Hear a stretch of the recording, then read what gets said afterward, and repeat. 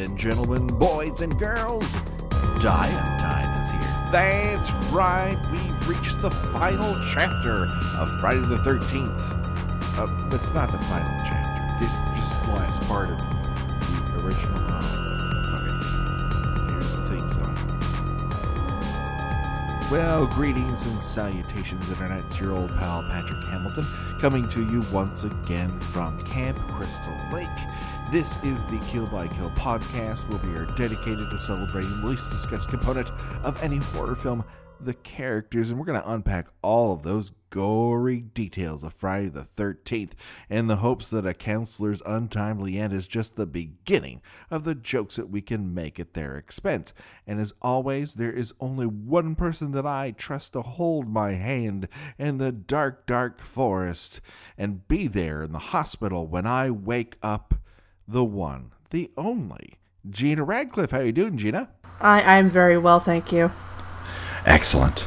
So we're right back into it after the biggest deaths of the entire movie. We're back to a couple inconsequential white guys who just are in the way. Let's get into it first with Steve, the camp owner, quote unquote, of Camp Crystal Lake. What can we say about Steve that's positive? Gina? He has a spectacular mustache? Yes. He absolutely has a spectacular mustache. That's true. It adorns his face very well. He has a face for a mustache. Doesn't look out of place.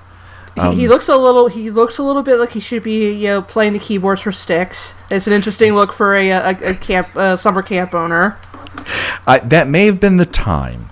I think if you took a picture of anybody around 1979, 1980, chances are they looked like they could be playing keyboards for Styx. Like, that's true. My dad looked like he could have been playing keyboard for Styx back then, so... My dad was way too square. He looked like maybe in charge of transportation. Or security, or you play like Five Neat Guys from SCTV. Yes, exactly. He also had a mustache, but a very, very well-kept mustache. Steve comes across best. Everywhere else, Steve is a bit of a jerk. He has been involved with Alice, we learn at one point, and begs her to give him another chance and to stay as part of the staff of Camp Crystal Lake. And it flashes across her face. The immediate answer is, hell fucking no? But she's too nice to say it out loud. And he does not get that. The only woman who really gives him any time is the owner of the diner that he eats at, for the ridiculous low price of like $1 and change. is one of the most anachronistic parts of this is his price tag at the end, and he's like gives her $3 and she goes to give him change. Like, hold on to that. That's where you're making. Why would you do that? I know you're supposed to go through the motions, but like, he's giving you $1 and change from a meal that cost $1.71. Like, hold on to that. And then he gets a ride from a sheriff's, the sheriff, I guess, and who treats him like he's an Uber driver, and they yammer to one another. The sheriff gets a call on the radio. He says, "I gotta drop you off." And then he wanders towards camp. A bunch of things happen in the middle. And then in the blackest night possible, we see Steve approach the Camp Crystal Lake sign. And I think how darkly this film is shot, if we could ever so briefly talk about it, is one of its great advantages. Oh, yeah. I mean, it's whether they just simply didn't have it in the budget to have a lot of light, or they just thought it was to better effect. It really works because, a lot of, particularly and you could always see this in, a lot of movies that are featured in Mystery Science Theater 3000, that, a lot of, a particularly egregious version of this was in Manos, The Hands of Fate, where their nighttime shots were very obviously a daytime shot, done in the daytime, but with, a barely, with the barest hint of like a filter on it. Yes. So it kind of gives everything a sort of bluish cast, and it's not really fooling anybody. It's just what it says is, we only have a very limited time to shoot this footage, so we're just going to shoot day for night. But I mean, they still do that. I mean, it was very famously done recently with Mad Max Fury Road, but it worked for that because it kind of gave it a sort of otherworldly, dreamlike feeling. It wasn't, you didn't get the impression it was because, I don't think it was because George Miller only had like an hour or two to film on that particular set. So, but a lot of times it's just, it's a sign of a movie that has been done on the cheap, and Friday the 13th was done on the cheap, but instead they're like, fuck it, we'll light it with one of those garage lights that you like hook on the hood of your car, and you have to when you have to charge your battery at night. Yeah, it's pretty much naturalistic, which is not what Carpenter did in Halloween, and it's not what Wes Craven was doing with The Hills Have Eyes, right, leading up to this in terms of its contemporaries. Everyone else either, they use that motif of, well, the moon's out and we're getting that very deep moon glow, which will very quickly happen to this series. But what I like about it is when you see a light come through the forest, that's the only light you have. And you don't know what's around the corner. And there's something to that I think you miss when you have a giant Klieg light, floating a good, 50 feet away. You lose that sense of, I don't know, I can't see everything. And it has worked in like monster movies forever to not show you everything. Right. And I wish maybe movies would get back to that. So Steve wanders up and he gets stabbed in the stomach. He got what he really got what was coming to him. He did, and it's just, it is actually a shame that his death is kind of just sort of I would say not really off the cuff. I don't think they put a lot of thought into it. No. It was just, just make it look like, you just have it affect that, the POV is that he just walks right up, she just walks right up to him and stabs him, whatever, and it's like, well, I mean, again, the lighting gives it a very spooky effect, but it's sort of anticlimactic, I guess would be the word I'm looking for. I mean, even in the wiki, it just says killed in stomach/chest. So that well, it looks like something. People can't tell where his stomach is and where a chest is. It's we didn't see the knife go into his face, so we can assume it was either his stomach or his chest. Somewhere amongst the yellow slicker lies his body. We're not going to judge. Now, his chest could be very low. His stomach could be where it's supposed to be. Okay, stomach or chest. Does she refresh my memory? Does Alice? Is he set up for her to find, like with Bill and Brenda and all? I don't think he is he? No, he is not. We don't really get the cavalcade of corpses that becomes a motif later on, particularly in the next film, Part 2, where the killer gathers corpses. Surprise! Surprise! I mean, well, the only true gathering of corpses that I care about, really, is Happy Birthday to Me. Well, of course, yeah. Which, that is the best. But no, we don't get a smidgen of it here. We get a taste, and later on, people go, "Oh, it would be better if we put all the bodies in one place." So he's not amongst that. He's just left to rot and to bleed out in the middle of the forest, unlamented. So then we have amongst that, Bill disappears to try to put the lights back on. Alice wanders off, finds his red rain slicker, which we think, oh, well, he's the red herring. And then when the lights come back on, she closes the door to the generator, and there's Bill hung up on the door with an arrow in the neck and an arrow in the eye. And his throat slashed for good measure. And again, that emphasizes what kind of sheer animal strength Mrs. Voorhees must possess to lift up a grown man and be able to just nail him to a wall with an arrow. Yes, I mean he's not sporting a lot of extra weight on him, but he's at least 175, 180, 185 pounds to lift that dead weight, not only from wherever she killed him from, and then hoist him upon a door. Like one-handed. It would have to be one-handed too. I mean, she is. Yeah, she must have grown up on a farm or something like that. I mean, that's the only assumption I can make. And to do that without smearing her beautiful sweater in viscera, I mean, the woman is talented. Let's just put it out there. Let's praise her for what she is. She carefully She's good at this. She carefully Scotch guarded her sweater before each kill.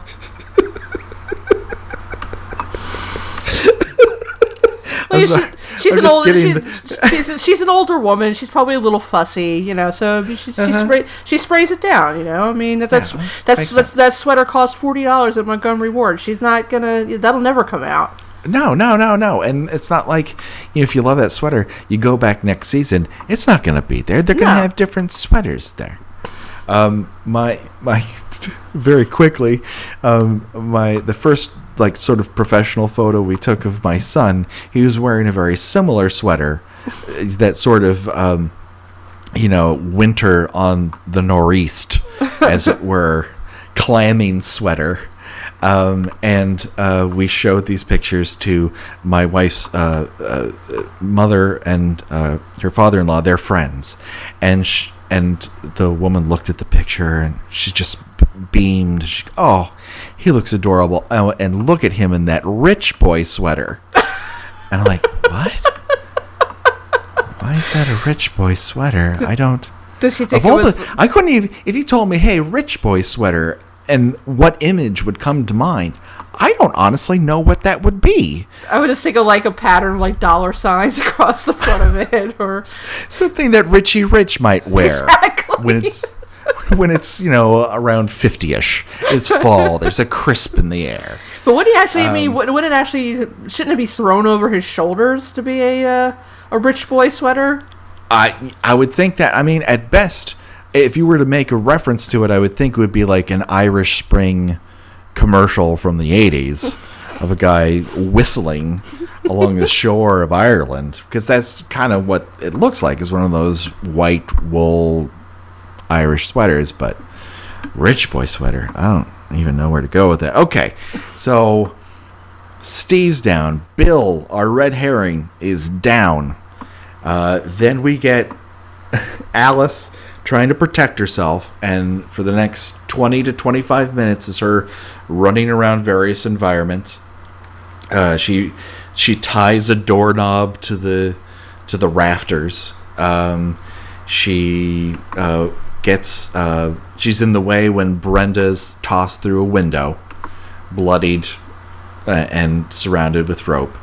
And then she discovers Mrs. Voorhees, who I'm trying to think of her exact words, how she describes herself, that she's a friend of the Christies. Is how she describes herself. Right. Just hanging around, just chilling. I'm friends with the Christies. I always come up to the camp in the middle of a dark night. Alice goes, oh my God, someone's trying to kill me. Someone's killed everyone else. We got to get out of here. And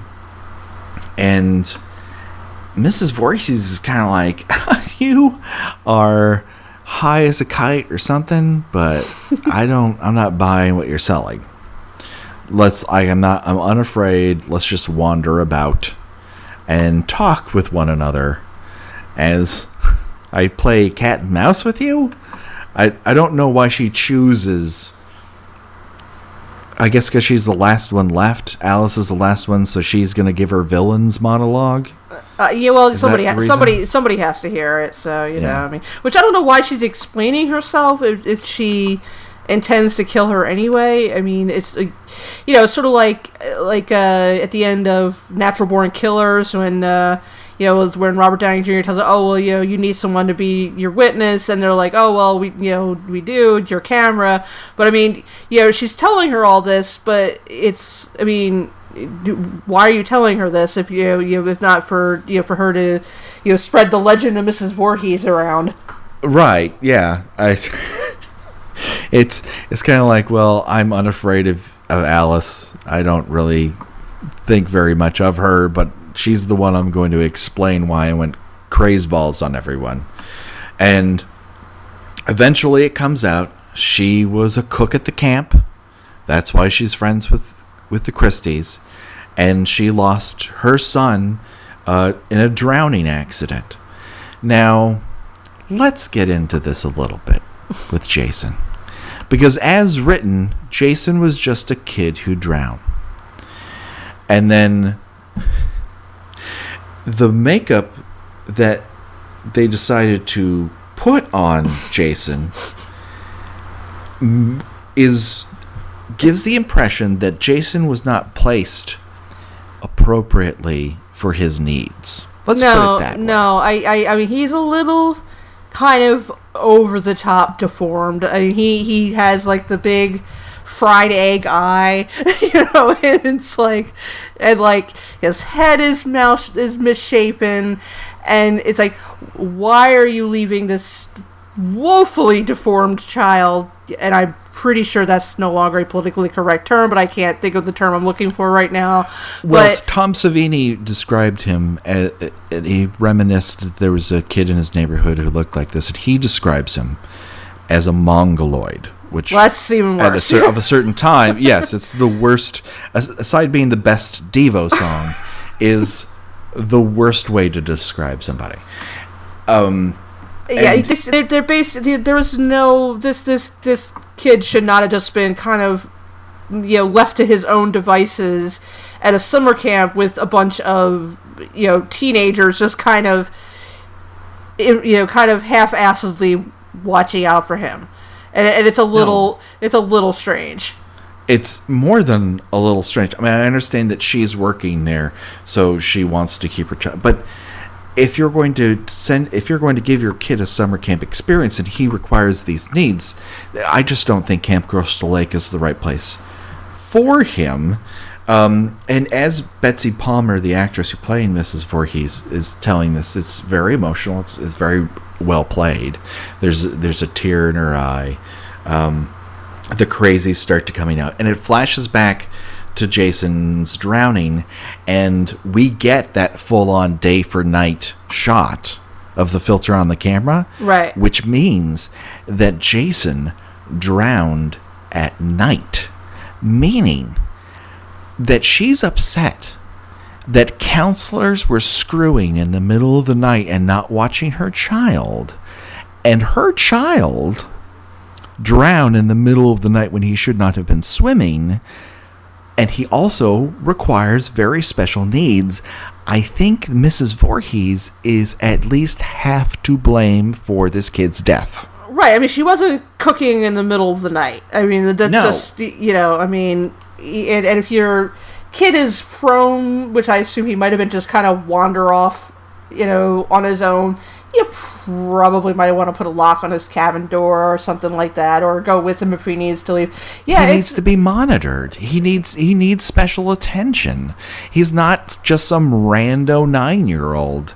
He obviously needs more help than the average, and so I think she's crazy because while they are complicit, they're not completely guilty either. Are you willing to give the script possibly more depth than it is entitled to by suggesting that she is dealing with her own resolved guilt by just kind of indiscriminately killing young people? I want to, because I think this is the best script of all of them. And there was no idea that there would be more of this, and so if they were just doing a drawing room and then there was Nun style thriller, that this motivation is both her, that this death has unlocked the psychopath underneath, and the psychopath underneath is due to her own, inability to find a way to protect this kid. And she takes it out on other people. It just has to be what it is. And the crazy thing is that her monologue, she's thinking of a regular kid, because in the script, I say regular kid, that's horrible. But a child that does not have this crazy special needs, because that's not in the script. That's something Tom Savini just did, and she didn't know that until way down the line. And she's like, well, who's that? And they're like, oh, that's your son. That's the kid who's playing your son. She's like, that's not what Jason looks like. Like, in this movie it is. And so she's like, that's nuts. Yeah, why would I? Yeah, because it really makes her less sympathetic. Because now you're thinking, it's like, well, shit, lady, this is your fault. You let him go. It's like you don't take it on these poor horny kids. I mean, this is primarily your responsibility. Absolutely. So Jason, quote unquote, dies, and we'll get into that for the rest of our lives after this. And we especially need to talk about it at the beginning of our next episode. But now we get to Mrs. Voorhees is in full-on psycho mode. She bares her smoker's teeth. They lunge, and they have this sort of Rock'em Sock'em Robots Star Trek Captain Kirk fight along the shore. Well, wait, you're skipping past the whole. Are you skipping past the whole "kill her, mommy, kill her"? I am skipping past that. I reminisce. I apologize for that. Yes, we get what the of that will happen throughout as the motif is born from her "kill her, mommy, kill her." It's another moment in the movie that should be creepy, but it's kind of more silly. I mean, even when you're like a kid when you're watching it, it's like, oh, that's kind of goofy. Yeah, at least Norman's mom only can be heard in his head. Right. You don't have him, enunciating like his mother and whatnot. This is seriously a bizarre choice. It is what it is. I don't like it. I kind of love it. It just is what it is. Otherwise, I wouldn't watch the movie as often as I have watched it. So yeah, they chase after each other. They get down by the shore, and this is where we have our final denouement of Alice manages to bite Mrs. Voorhees enough for her to drop the machete. They roll away from it. She runs back and picks it up and lunges at her. And Mrs. Voorhees, a woman who is strong enough to lift and toss women through windows and pin them in by hooks. Yeah, pin grown men to doors with arrows. And shove an arrow through the back of someone's spinal column. Just kind of does what Marcy does in our last episode. She just kind of looks like kind of shocked, like, oh, you've got the machete now. This is not how I thought this would end. She's less like a person who's about to die and more like a person who got a Postmates delivery that wasn't to her liking. Yeah, she just kind of looks more like, oh. That's happening, I guess. And then we get that. Actually, if I could stop for a second, it sort of reminds me of. I think it was the first Spider-Man, where the Green Goblin is like about to get hit with whatever the hell the flying thing was. And he was his glider. Yeah, and he's just sort of like, oh. And it's just like, and it's like, well, that's a little understated of a reaction, Willem Dafoe. Especially for Willem Dafoe. Willem Dafoe. This word, Sam Raimi may be able to pull that one off, but I forgot. Steve is not left to rot in the forest. He's actually placed in Mrs. Voorhees' Jeep. Oh, okay. Oh no, that's another body. Steve is hung from a tree, so we are getting one body after the other. They're just popping up like a surprise. You came near the tree. Here's a dead body. Like the wind moved it just enough. Because Mrs. Voorhees somehow knew that Alice was going to go past that tree. Yes, or it's just circumstance. That's right before the "kill her, mommy, kill her," and Alice runs off into the pitch black darkness, which is maybe the best shot of the entire thing. So now we get the head chopping off. Like William Dafoe from Spider-Man. I needed to buckle in for that one. And I love it. And she just kind of like, what? And we get that beautiful slow motion head chop of her head coming off and spinning in the opposite direction of where it's very reminiscent of the head chop in The Omen. Right. With the plate glass. But this, it does not look all that fake. It's not bad. I mean, not bad. That part is better than the bloodless neck stump. As the hands just kind of. I mean, it's kind of creepy when the hands come up and start like flailing around, but it's like that's basically painted styrofoam. I can see that. I mean. That part is a little that part is the spinning head is done way better than the body part.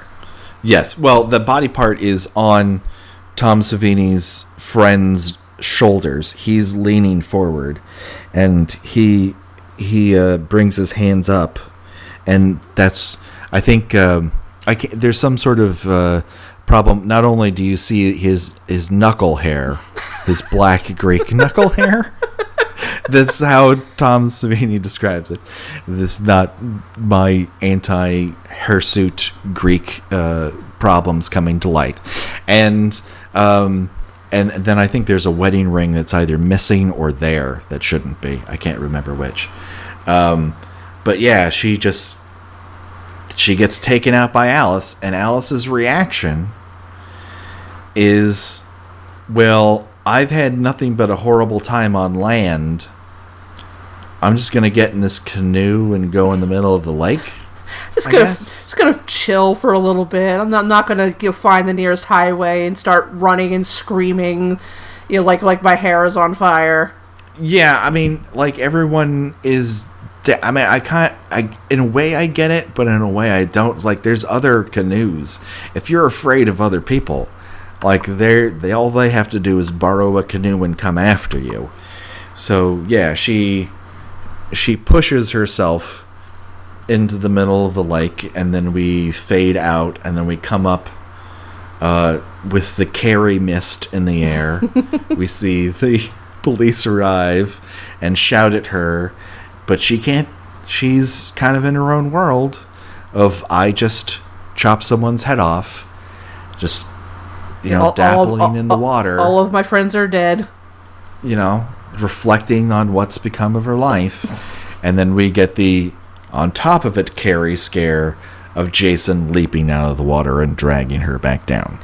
Which I think if we were both in this audience, not knowing anything more than the poster or the trailer for this movie, might have scared the living hell out of us. It's pretty effective. It is. I mean, even knowing that she didn't actually die in that scene. Spoiler. That she does show up very briefly at the beginning of the second one. it's about as startling as, well, the end of Carrie, which it's similar in a lot of ways. It was directly ripping off. Yeah, I mean, the very kind they've of stated as such, like, we need a Carrie ending. Yeah, the very kind of dreamlike feeling of it, and the sort of like, very synthesizer heavy, music playing, and then like, the sort of false sense of, peacefulness after the chaos, and then, here comes a dead person, the person you thought was dead, dragging you to some sort of, horrifying afterlife doom. And Yes. I mean, despite being a pretty blatant ripoff, it's very well done. I think it holds up very well. And I think it's the makeup in this at this point makes more sense to have him be sort of deformed and disfigured, right? Because he's been, because apparently no one dragged the lake after he drowned, right. And he's been just laying under there, like, moldering for 20 years, and because I guess the Crystal Lake police force just doesn't have it in the budget to skim the lake when a child drowns, so he's just been... Yeah, did they assume that he drowned? I know this is a dream. I know because she wakes up in the hospital. We know this is a dream. But for the love of God, but then they build off of this. The entire franchise is built off of this moment, of the supposition that Jason didn't die. Right. But that completely undoes the entire motivation for Mrs. Voorhees. Right, and it's like... She's just nutso. Yeah, and he lives off the land as a crazy goon in the forest. Meanwhile, I've lost my child. I need to kill people who open this camp over and over again and poison the well. Which might have been easier for her to do. Yeah. Poisoning the well might have been a faster way to get rid of everybody. Well, that's one of the things that is brought up by the truck driver when they're taking Annie to the camp. And he goes, yeah, they had 2 kids die, and then the year after that, the well was poisoned or something like that. Oh my God, the emails we're gonna get. Oh, Jesus. Gotta start keeping better notes. So that does it. This is Friday the 13th. We are now through this movie.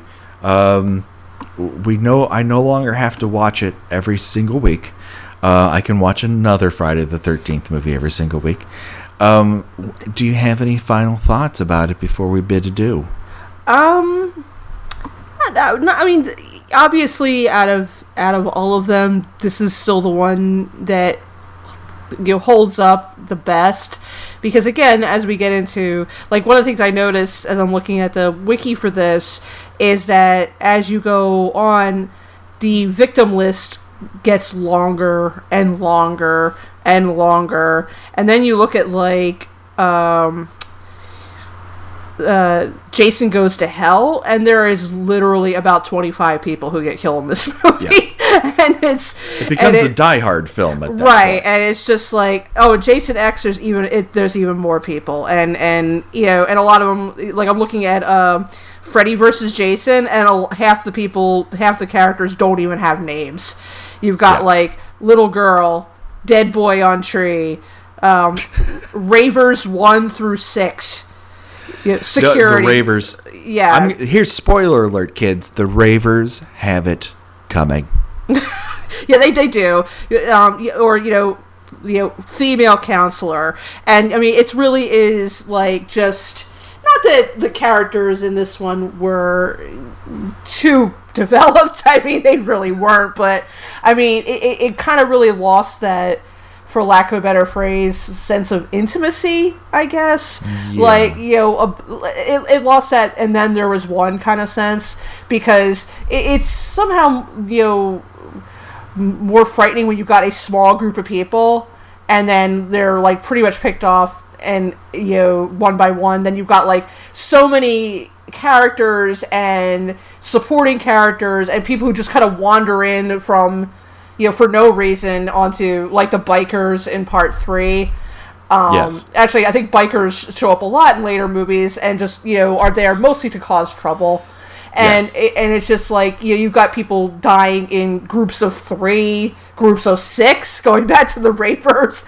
And it's just, it gets a little bit like a video game after that point, where this one, it really does feel like a story you would tell around a campfire. Yes. And every sequel, of course, has to expand the scope and make it somewhat bigger, is always the go-to. We got to make it bigger. We got to make it bigger. And the problem with making it bigger is you lose the immediacy and the claustrophobic nature of the original, in that they're essentially trapped there. They're not beyond help, but help is a long ways away. Right. And it's an uncertain distance, and there's no guarantee that you would get to it. Whereas as we keep going, people wander in and out of where other people are being killed in other Friday the 13th movies all the time. Right. And it loses that. They just become wheat to be chopped. They're grist for the mill, as it were.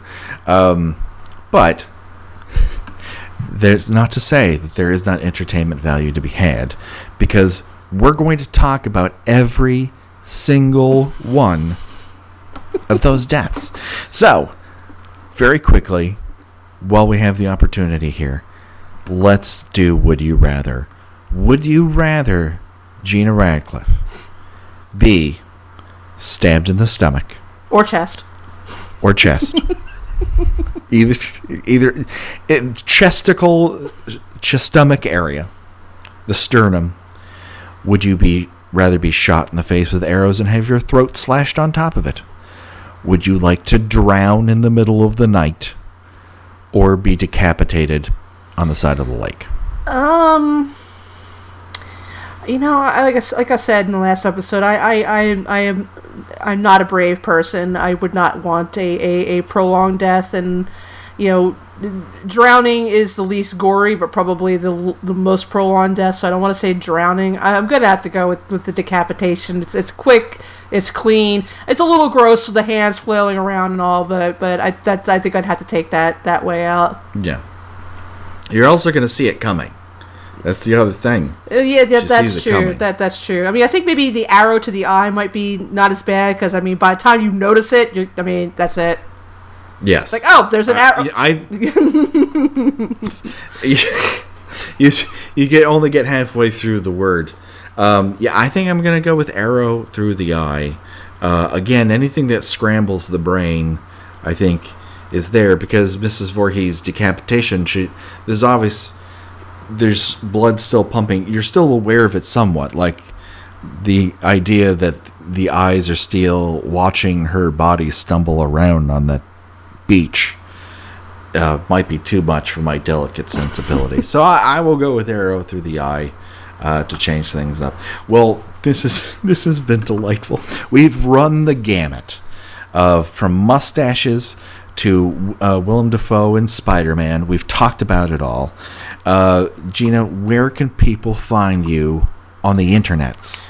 Well, I write about a lot of old television that nobody really cares about anymore, except people from my age group. It is tuneintonight.wordpress.com, and then there is a supplemental Tumblr page that's tuneintonight.tumblr.com. All right, awesome. And of course, you can reach out to both of us at our Gmail, which is killbykillpod@gmail.com. We, of course, have our Tumblr. And we would love to hear from you. Let us know what you think of the show. Let us know what you think of Friday the 13th, the original. What do you love about it? What do you wish you could change? Reach out to us and give us a shout out. We'd love to hear from you here at the Kill by Kill podcast. And so that just about does it. But don't worry, the body count will continue. We're going to see you in part 2. So for myself and for Gina, bye-bye, everybody.